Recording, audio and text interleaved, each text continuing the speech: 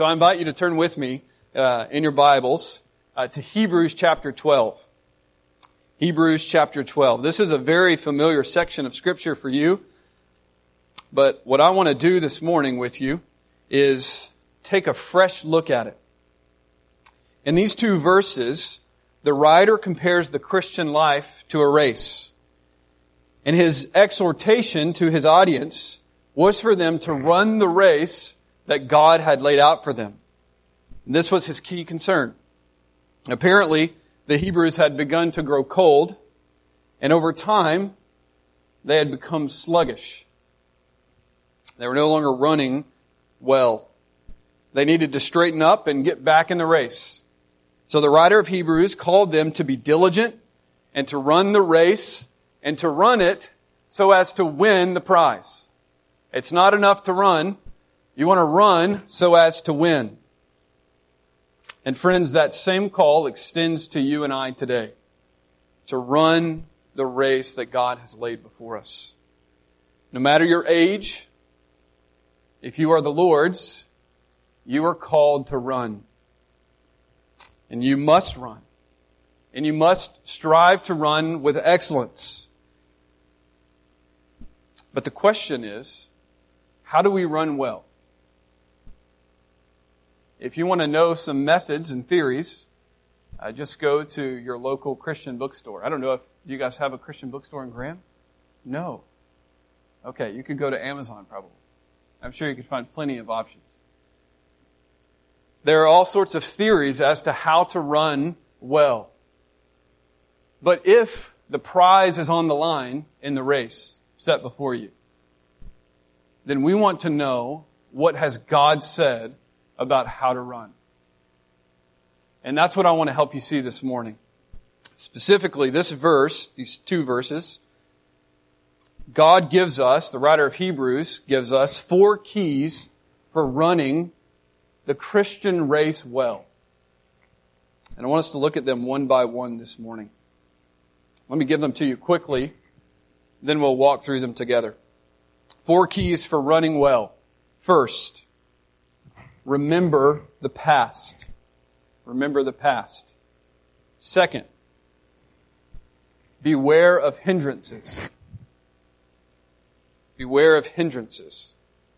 Third, consider the course. And fourth, look to Jesus. So we will see these 4 points in Hebrews 12, 1-2.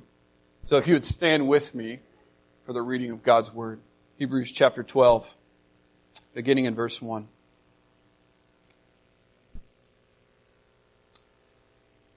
Therefore, since we have so great a cloud of witnesses surrounding us, let us lay aside every encumbrance and the sin which so easily entangles us, and let us run with endurance the race that is set before us, fixing our eyes on Jesus, the author and perfecter of faith, who for the joy set before him endured the cross, despising the shame, and has sat down at the right hand of the throne of God.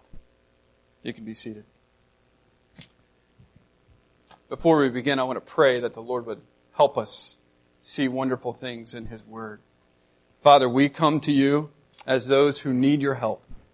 We need your help to see this truth as clearly as the original audience saw it, and as clearly as the Spirit of God would have us see it.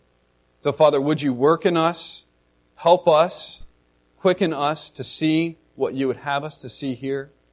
And Lord, we know that apart from your Spirit's work through your Word in our hearts, this is a formal exercise that's vain and empty. So Lord, help us. We pray that you would come, that you would quicken us, that you would help us to see your truth in a fresh light. And it's in Jesus' name we pray. Amen. Well, the letter of Hebrews, if you've read it, is more of a sermon, really, than a letter. And from the sermon, we can gather that the people that being addressed were not doing well. Hebrews is notoriously famous for these really harsh warnings. If you read the book of Hebrews, you get the sense that things are not what they need to be. And this group of people, this church, they were predominantly Jewish, and they had left Judaism to follow Christ. And having left Judaism, they were scorned the whole way out. They were cut off from their family, cut off from friends.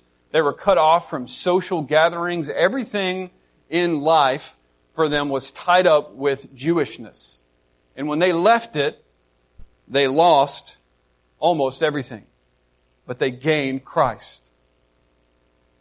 Well, it cost these dear people everything when they decided to follow Christ. The intense persecution that came after their decision had went on for a season, but then the persecution began to die down. But it seems like from reading Hebrews that at some point along the way, there seems to have risen up a season of persecution for this church. And you can almost see these Christians squirming underneath the pressure that they're under. It was a hard situation that they were in. But there was an easy way out for them.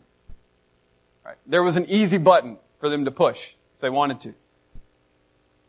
You know what the button was?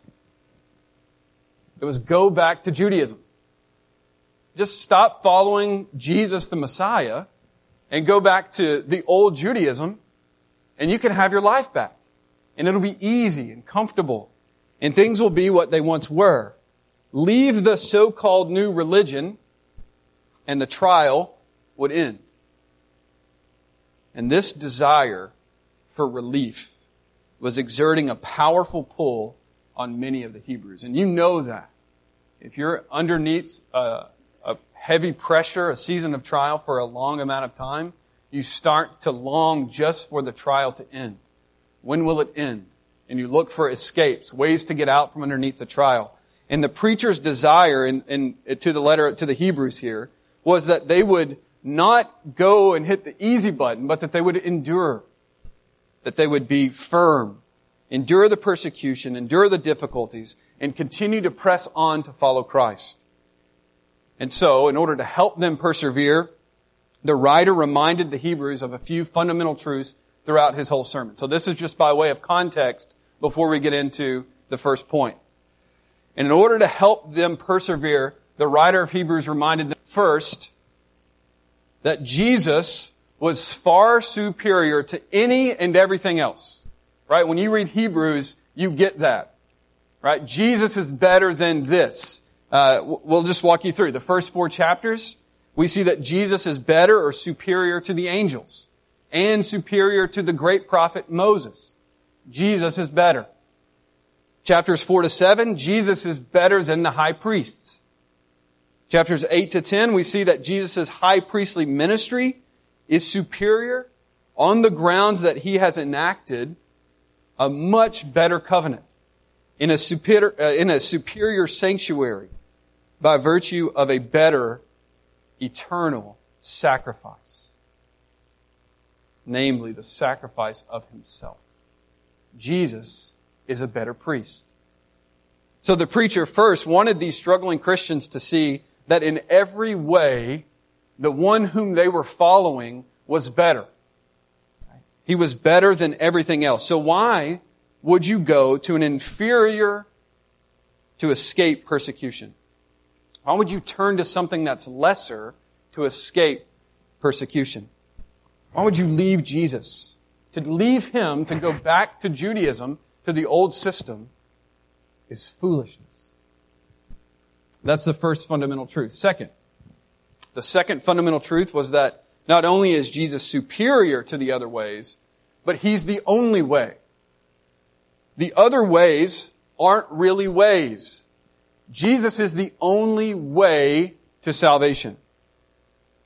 There was no other way outside of Christ. To leave Judaism and to go back, or to leave Jesus, rather, and to go back to Judaism was to cut yourself off from the only way of salvation. This is why you read these harsh warnings in Hebrews and everyone wrestles with, Is this a believer or an unbeliever? Can you lose your salvation or not? Right? You're familiar with those struggles. Well, it seems as if the writer of Hebrews is just being black and white. If you leave Jesus to go back to Judaism, you have no salvation. In fact, he says it's as if you are crucifying the Messiah again. And in chapter 10, he says it's as if you are trampling Him underneath your feet. If you leave Jesus to go back to the old system, there is no hope for you. Why? Because there's no hope in any other system. There's no hope in anyone else except who? Jesus. So Jesus is superior. This is context. Jesus is superior. He's the only way to salvation. And the third fundamental truth was that throughout history, God's people have always suffered. God's people have always suffered. They have not had it easy in this life. They've always faced disheartening circumstances. It's never been simple for them. It's never been easy. And so, Hebrews, you shouldn't be surprised to find yourself underneath the foot of providence, as it were. You shouldn't be surprised that life is hard. Why? Whenever you decided to follow Christ, He told you to do something. He told you to count the cost. Right? Count the cost. And part of the cost is that if you decide to follow this King, you lose everything. In fact, you must sacrifice everything in order to follow Him. Isn't that what it means to take up a cross and follow Him? The entryway into following this King, our King, is through self-sacrifice. So don't be surprised that life is hard. And we see this so clearly in Hebrews chapter 11, the chapter right before 12 where we are. This is the hall of faith. And what we see in this chapter is that saint after saint lived underneath the heavy hand of persecution. And how did these dear people endure? You tell me, how did they endure? By faith. By faith. By faith, they endured and looked forward to the promise of God. This is what saints do. Right? This is what we do. In Hebrews 11 specifically, he gives this panoramic sweep of Old Testament history that highlights the enduring faith of saints. They were stoned, they were sawn in two, they were tempted, they were put to death by the sword, yet they endured by faith.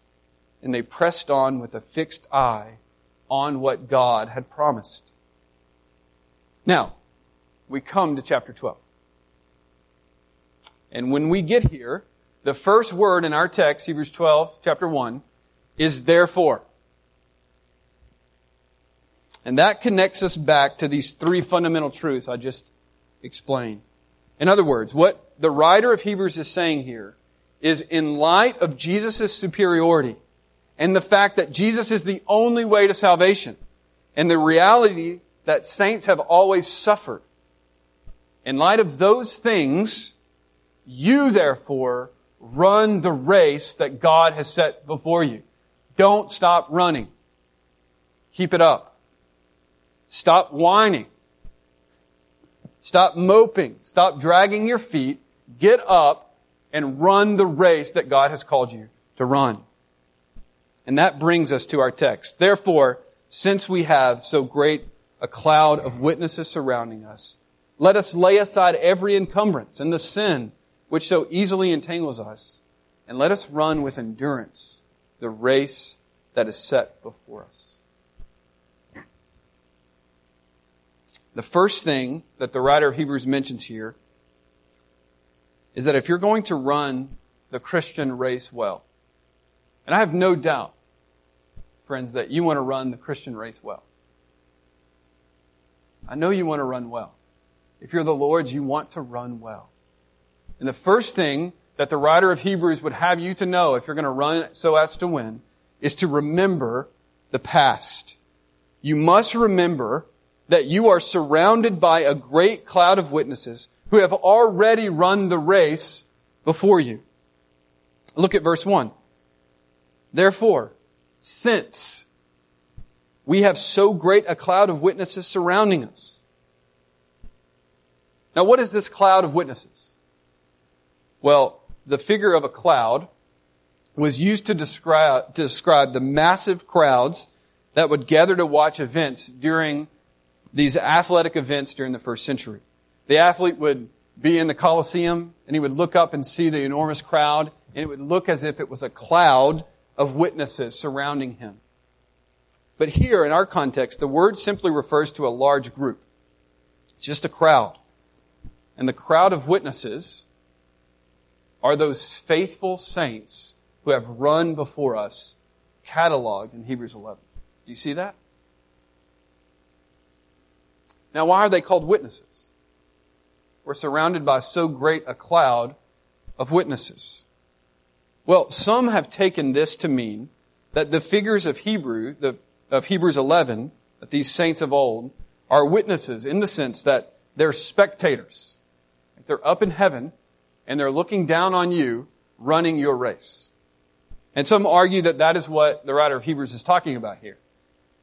It's possible that that's what he's talking about, but I think that misses the real point of what the preacher is trying to say. And so let me show you what I think he means when he says, you're surrounded by a cloud of witnesses. The men and women of Hebrews 11 are brought forward to the Hebrew Christians as models, as examples of what true faith looks like. Right? If we were to walk through the life of each figure, we would see a similar pattern in each figure. First, an individual receives a promise. Second, the circumstances of that individual seem to contradict the promise that God has given. And third, despite their contrary circumstance, the individual takes God at His word and presses on. Let me give you an example of that with Abraham. What was the promise that God had given Abraham? You will bear a son. Your wife will bear a son. God came to Abraham with that specific promise, right? That's the word from God. Now, what's the contrary circumstance? Well, Abraham and Sarah, as the Apostle Paul put it, were as good as dead. Right? As good as dead people don't bear children. Right? Right. So Abraham and Sarah were at a crisis here. God has promised, I'm going to give you a child. And Abraham and Sarah are saying, God, we're really old. This doesn't work this way. Old people don't have children. So what were they going to do? Were they going to take God at His word? Or were they going to believe their circumstances? Do you see the dilemma? That's the fight of faith. And you fight that faith every morning. Right? We fight it all day. Are we going to believe our circumstances or are we going to believe God's word? And Abraham took God at His word and continued to believe Him even though his circumstances seemed to speak a different word. Right? And that is faith. Abraham became more and more convinced that God was able to do what He promised, even as his circumstances continued to argue against that. And that's faith. This is the sort of experience that the Hebrews were having. They were suffering and it was hard, but God had promised them something. Now what were they going to do? Were they going to believe God or were they going to call Him a liar? And friends, we have been given extraordinary promises by God. Our circumstances often seem to discredit that promise. And we have to fight to believe God, to take Him at His word every day. And part of running the race well is that you're engaged in that battle. If you're not winning the race. If you are not fighting to take God at His word, you will not endure. Well, so in this sense, back to our text, The figures of Hebrews 11 are examples to us of people who fought to take God at His word. But notice, more specifically, the preacher doesn't say that we are surrounded by a cloud of examples. Does he? Does your text say that? No. It's a cloud of witnesses. Why? Why are they called a cloud of witnesses? What are they witnessing to? Let me tell you. When Abraham took God at His word, he ventured out on God's promises and lived as if what God had said was absolutely certain. Now the question is, did God end up making a fool out of Abraham? Abraham believed God, and then he lived as if what God had said was absolutely true. And this is the difficulty. Is God going to be faithful to uphold His word to weak, sinful people like us? Or is He at the very end going to pull the rug out from under us? Is God going to be faithful? Well, God was faithful to Abraham, right? So much so that when Abraham goes to sacrifice Isaac, Abraham has become convinced that God is going to raise Isaac from the dead. Why? Because God has already said He was going to bless Abraham and the nations through this individual. And now God is telling me to kill him. I don't know what He's calling me. I don't know why He's telling me to do this. But I know that He has the power to do whatever He wants. And if He calls me to kill this son I love, I'm going to do it. Because I know He's going to bring him back from the dead. And it's interesting. If you read the account, Abraham says to his men at the bottom of the mountain, me and the boy are going to go worship, and then we will come back to you. And then later on, in Hebrews 11, we see that Abraham actually believed that God was going to raise him up from the dead. It's incredible. Well, God was faithful and provided. And Abraham continued to take God at His word, and God continued to deliver. God came through, and God did exactly as He said He would. And that is what God always does. God is always faithful, and He always comes through on His word. And so, when the writer of Hebrews says that we are surrounded by a cloud of witnesses, here's what he means. He means that we have in our view, in our past rather, a long catalog of people who took God at His word and demonstrated for us time and time again that our God is faithful to His word. So trust Him. Trust Him. He is relentlessly faithful. All that He has promised will certainly come about. The lives of the Old Testament saints continue to bear witness to us of that reality. So when I say, remember the past, if you're going to run well, you've got to remember the past. That's what I mean. And that's what I think the writer of Hebrews is saying. Remember the history of God's faithfulness to weak, sinful people like you. John MacArthur captures this truth well when he writes this. Seeing how God was with the saints of Hebrews 11 encourages us to trust that He will also be with us. The same God who was their God is our God. The God of yesterday is the God of today and tomorrow. He has not weakened or lost interest in His people or lessened His love or care for them. We can run as well as they did. It has nothing to do with how we compare with them, but in how our God compares with their God. Because we have the same God, He can do the same things through us if we trust Him. We have the same God as them. I remember when I was in Bible college, I was able to go to Southern Seminary for a preview day. And it was wonderful. I'd never been to Southern, and I know that you guys have a Southern alumni as your pastor. And this is in no way to win his favor. But I remember going to this preview day, and we got to tour Albert Mohler's mansion. And you're probably aware that at the bottom of this mansion, he has this huge library. And it's it's a wonder, really, to explore. And I was probably more giddy about it than I should have been. But we got to go through and look at all the books, and it was just really a sweet thing to see. And at the end of it, we were able to have dessert with Dr. Moeller and his wife. And I remember being so nervous about meeting this man. And just sort of my heart fluttered. You know how you are when you get nervous about meeting someone? Do you get nervous about meeting people? Right? Okay, good. Sometimes you think you're the only person. But I'm glad you guys do the same thing. But I found myself, just sort of my heart fluttering as I'm walking up to meet Dr. Moeller. And I shook his hand, and I don't even remember what he said. I was so nervous about it. And I remember walking down these steps and thinking, you know what? It is so foolish for me to be nervous.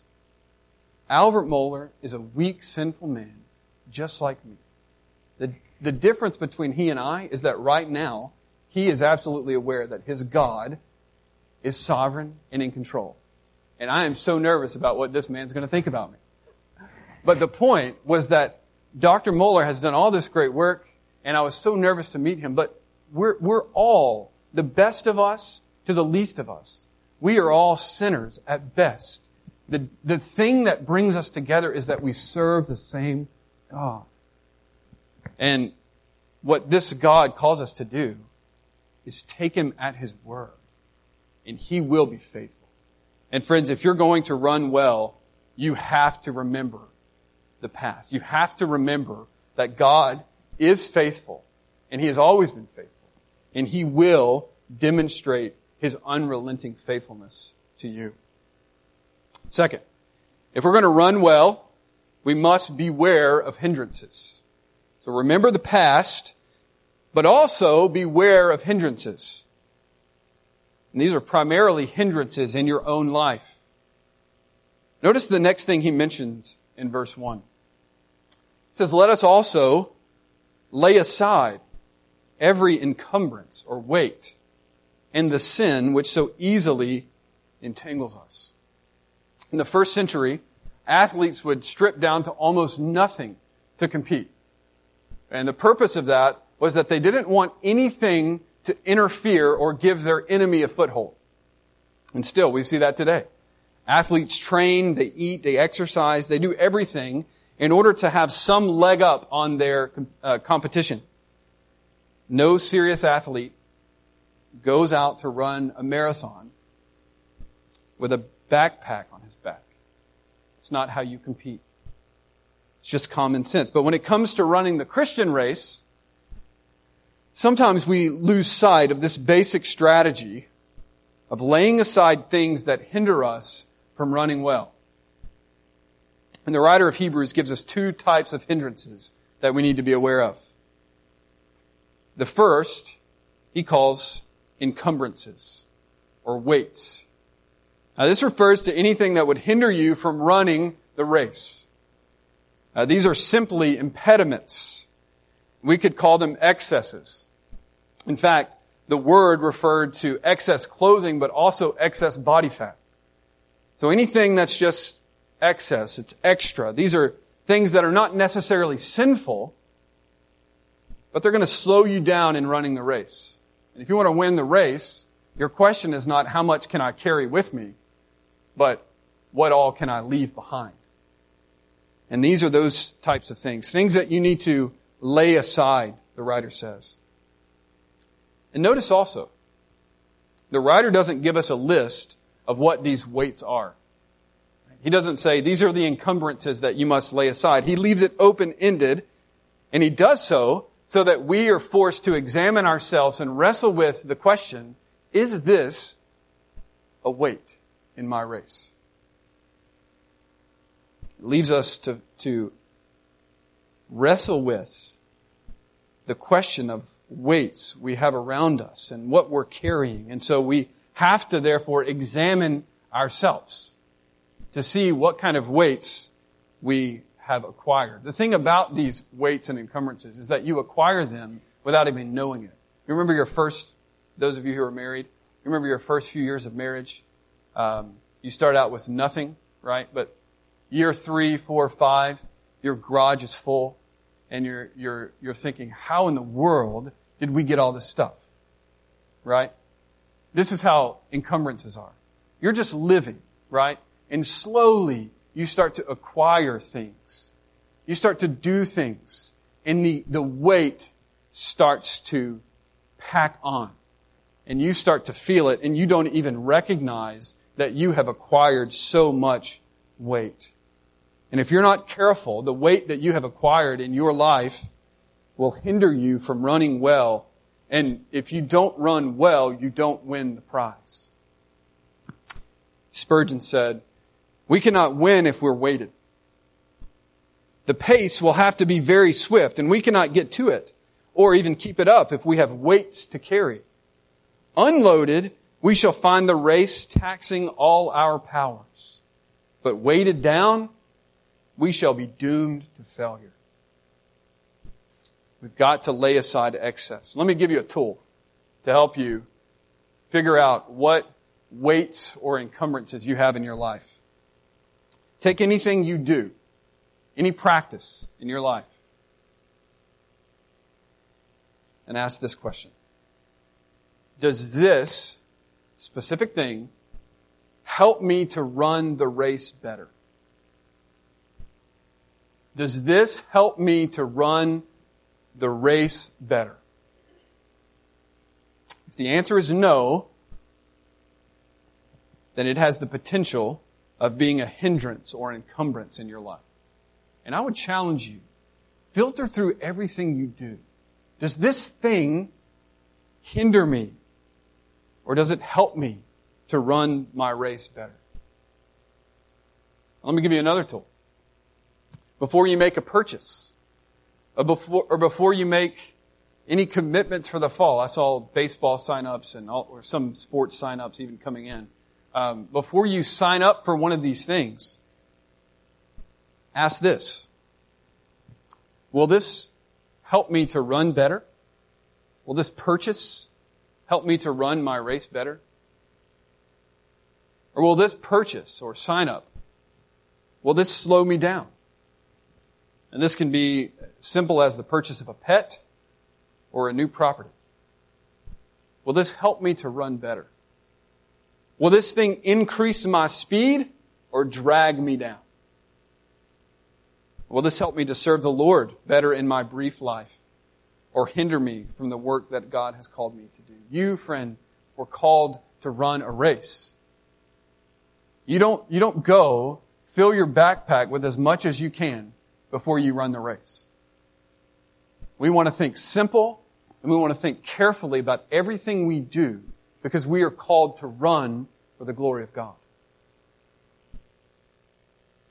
So that is weights and encumbrances. But there's an additional thing that he mentions. In addition to weights, there is a second hindrance. The preacher says that the Hebrews must lay aside the sin which so easily entangles us.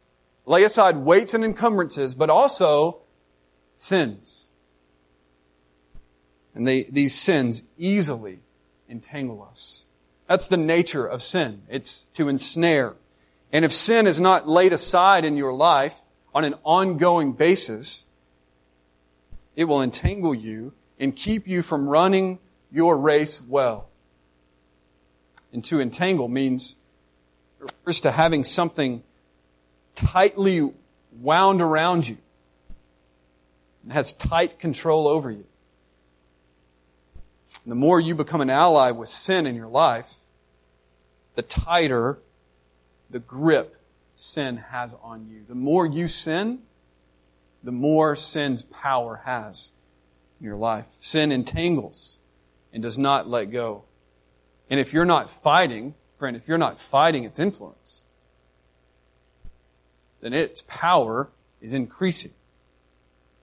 And you're like someone who's trying to run a race with your shoelaces tied together. You're not going to run. You may try, but you're not going to finish. And the writer of Hebrews is saying, run the race that God has laid before you.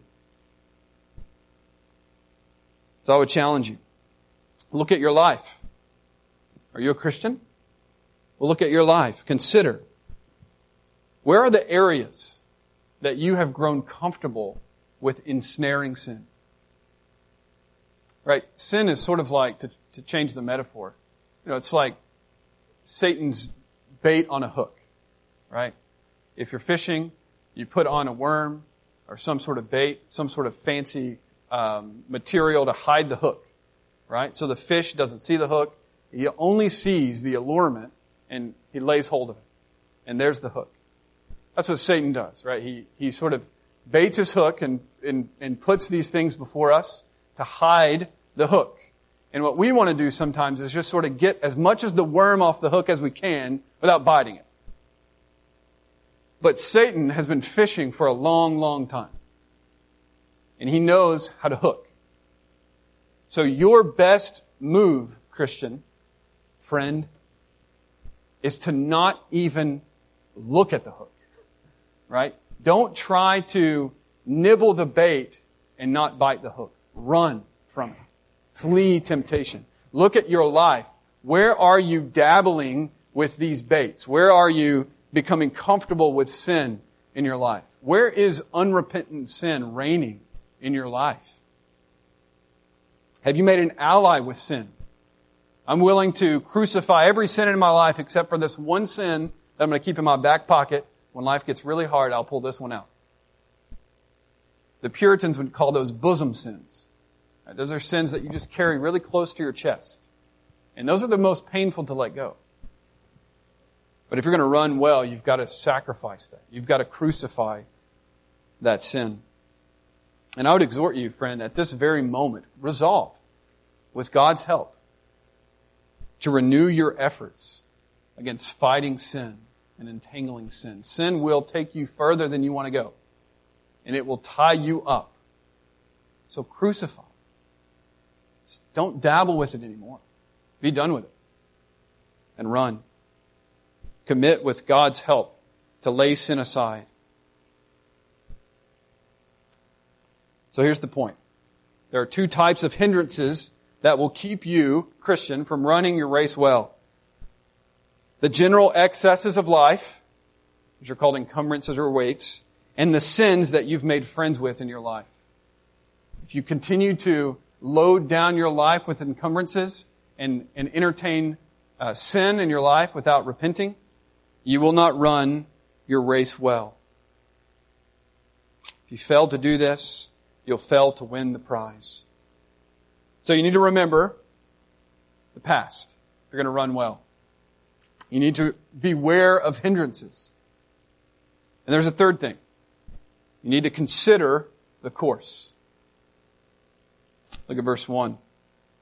He says, "Therefore, since we have so great a cloud of witnesses surrounding us, let us lay aside every encumbrance and the sin which so easily entangles us, and let us run with endurance the race that is set before us." I'm convinced personally that many do not run the race well because they are unaware of the type of race we have been called to run. By looking at some Christians, you would think that the Christian life is more like a leisurely stroll than a serious race. But notice, the first part of verse 1 says, "Let us run with endurance the race that is set before us." To run with endurance implies a sort of long-distance race. Now, I don't know if you're aware of this, but there are some people who are crazy enough to run 100-mile races. Did you know that? They train, they dedicate themselves to this kind of endurance race. And this is the sort of race that the writer of Hebrews has in mind. Not a sprint, but an endurance race. It's a marathon. And the word here is agon. It's from where we get the word agony. It speaks of engaging in intense struggle. Specifically, struggle against strong opposition. The word could refer to wrestling or boxing or some other athletic event, but in our context specifically, he's talking about a race. And it's a struggle. It's agonizing. It's hard. And it seems like it may never end. If you're like me, that's how you feel if you try to run 2 miles. This is not going to end. Well, this is a long distance race. It's painful. And he says that this is the race that's set before us. The imagery here is of an athlete. He's trained, he's worked hard, he's laid aside excesses, and he's coming up to the starting line, and he looks out before him, and in front of him, he sees the course laid out. And he's able to analyze it and calculate how he's going to run. There's a certain strategy involved in carefulness, planning, and thoughtfulness. He's not just saying, well, I'll just run and we'll see what happens. He knows that the race itself will not be easy. He will be taxed and stretched further than he's ever been stretched. And if he doesn't calculate the course well, he knows he will not be able to finish. That's the course we've been called to run. I remember when I was in high school, I played sports, and it was off season, and one day our coach came into the field house and said, I want all of you to come outside. The long distance guys were training, running around the track, and we came onto the football field, and he said, I want you to watch these guys run. And so we did for a while. There was one long distance runner we had who came from a family of Olympic athletes, specifically in long distance. So he was just excellent. And we watched them run, and our football coach said, all right, which one of you wants to challenge him in the mile? And we were all competitive, but none of us really wanted to run a mile, except the fastest guy on our team said, I'll do it. And so we thought this is going to be a piece of cake for him. This guy runs like a 4.340, which is extremely fast. And he's going to put this guy in the dust. And they took off, and he did. For the first 400 meters, he was running, and it was wonderful, and we were all pumped as his fellow teammates. We were going to show these long distance guys how to do it. Well, by the second lap, we could see that he was losing some gas, right? He was looking like he was about to pass out. And at the beginning of the third lap, he actually did. And we had to take him off the track. What was the problem? Well, the problem was he was so used to running sprints that he had never ran a mile like that before. And so he got out there and he let his competitive drive sort of rule the day. And it cost him. He miscalculated the type of race that he was running. Sometimes you feel like, man, I am getting nowhere in the Christian life. Right? Do you feel that way sometimes? You feel like, man, this is hard. This is tough work. Well, at that moment, you have to remember this is not a sprint. This is a marathon. This is a long distance race. Keep going. Don't quit. Push on. Don't live under the illusion that this is an easy race. It's not. It takes work and determination. Don't quit because you've ran poorly up until this point. Right? If you're sitting there thinking, well, if this is a race and you got to run us to win the prize, I'm losing and I'm not going to win the prize. Well, friend, that doesn't have to be the final word. It's never too late with God's help to get up and determine with His help to run the race. There's still time. And the key here is that you would run the race with endurance. That is, we are to bear up underneath the difficulties that the race brings and be steadfast. Speed is not the key, but endurance is the key. And the Hebrew Christians had begun to lose sight of this, and the writer of Hebrews comes along and says, you need to run your race with endurance. This is a marathon. Keep pressing on. So let me ask. And I want you to think about this. Are you running the race in such a way as to win the prize? Could we look at your life and say, here is a man, here is a woman who's running so as to win? Have you considered the type of race that God has called you to run? It's a marathon. It will be hard. It requires endurance. Are you strategizing to win? Are you thinking about how to put off sin and put on righteousness? Does that sort of thinking mark your life? Or are you just sort of leisurely coming to church, doing Bible studies, doing this thing or another thing? Or are you seriously considering the race that God has laid out before you? No one wins without strategizing, planning, and without holy sweat. And it will require that if you're going to win. So you've got to remember the past, beware of hindrances, consider the type of race. It's a marathon. It's going to be hard. And fourth, you must, if you're going to win and run well, look to Jesus. Continually look at Jesus. Look at verse 2. It says, fixing our eyes on Jesus, the author and perfecter of faith, who for the joy set before him endured the cross, despising the shame, and has sat down at the right hand of the throne of God. If you're going to win, fix your eyes on Christ. That is to look to Him without distraction. It's to turn away from everything else, difficulty, pain, how well everyone else is running, and fix your eyes on Jesus. And that may sound like a total contradiction to all that I've just said about examining your life, about weights and hindrances. But it's not. Let me show you why. If you were trying to run your race and you have a preoccupation with yourself, right? Your trial, your surroundings, or you're looking at other Christians, you will not run well. You don't want to be preoccupied with yourself. Right? A healthy examination of how you're running is what you need. But morbid introspection will not help you run well. I love the way that the Scottish pastor Robert Murray McCheyne put it. He said, for every one look at yourself, take 10 looks at Christ. That's great advice. We'll look at ourselves only. If you just look at yourself, you will find ample reason to stop running. You'll be distracted, ineffective. You will not run well. So don't fixate on yourself. Look to Jesus. We also don't want to be preoccupied with other Christians.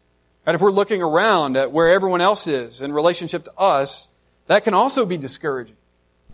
We want to learn from our brothers and sisters, but if we focus all of our time comparing ourselves to them, we're not going to run well. So get your eyes onto Jesus and focus on Him. And what do we see when we look to Jesus? What do we see? Well, we certainly find all we could ever need in Him. But the writer of Hebrews wants us to see something very specific. And that's this. When we fix our eyes on Jesus, we will find the one who is both the author and perfecter of our faith. First, He's the author. This term can mean the author, founder, originator, or leader. But in this context, the idea is of a leader, but specifically one who is like a trailblazer. One who runs the trail before us, a pioneer who makes the way for us to run. Jesus is the one who blazed the trail before us. He's the first one to complete the course of faith. And He then is our chief example. Thus, we look to Him as the object of our faith. What did He lay aside? What did He lay hold of? How did He endure? He's gone before us and we are to follow Him. He is the pace setter and we run behind Him. We are not pioneering this. He is our trailblazer, the author of our faith. Second, He's the perfecter of our faith. The word here refers to one who brings something to a successful conclusion. That is, He's the consummator or the finisher. Jesus is the one who not only pioneered the trail for us to run, but He ran in such a way as to bring to a full conclusion the work of faith. He perfectly abided in the Father's will and carried out the work that God had given Him to the extent that on the cross He could say, "It is finished." It's completed. The work was done. He's the perfecter of faith. And His victory in the race makes it possible for you and I to even run the race. Without Him, we have no hope. How is this the case? How is He the author, perfecter of our faith? Well, look at the next part of verse 2. Who for the joy set before Him endured the cross, despising the shame, and has sat down at the right hand of the throne of God. If faith is the ability to look beyond the current contrary circumstances to the promised Word of God, then Jesus exercised faith perfectly. For the joy set before Him, He endured the cross. And certainly that was the joy of sitting down at the right hand of the throne of God. That's how the verse concludes. And this is the climax of His work on the cross, sitting down at the right hand of the throne of God. That coincides well with Psalm 16:11. At your right hand are pleasures forevermore. That's where Christ is. But along the way to the right hand of the Father, Christ pressed on with joy as He looked to His ultimate aim of reconciling sinners to the Father through His work. His delight was to reconcile sinners to God. So the joy set before Him was to be at the Father's right hand. But along the way to the Father's right hand was your reconciliation, sinner. And He accomplished that by enduring the cross, despising its shame. Endured the cross. The cross was where reconciliation happened. He despised its shame. That's not to say He looked with scorn at it, but it means that He treated it as if it had little value in comparison to what the shame would win for Him. The right hand of the Father and reconciled sinners. The shame of the cross means that He treated it as insignificant. It's little consequence to Him. It was nothing in light of the joy of accomplishing the Father's will of reconciling sinners to God. So, in conclusion, if you're going to run well, and I hope you want to run well, you must fix your eyes on Jesus. He is the goal. Jesus is the goal. He's the reward we must continually gaze at. But Jesus is more than a goal and a prize. He's the leader. He's the trailblazer who has finished the race for us victoriously. And the cross did not deter Him from gaining the victory. Yet, Jesus' victory, and this is so important, Jesus' victory as the author and perfecter of our faith does not nullify your efforts to run the race He's called you to run. It puts wind in our sails because we cannot lose. Right? The race we're called to run is a race that Jesus has won already for us. But He calls us to run behind Him as those who are following Him.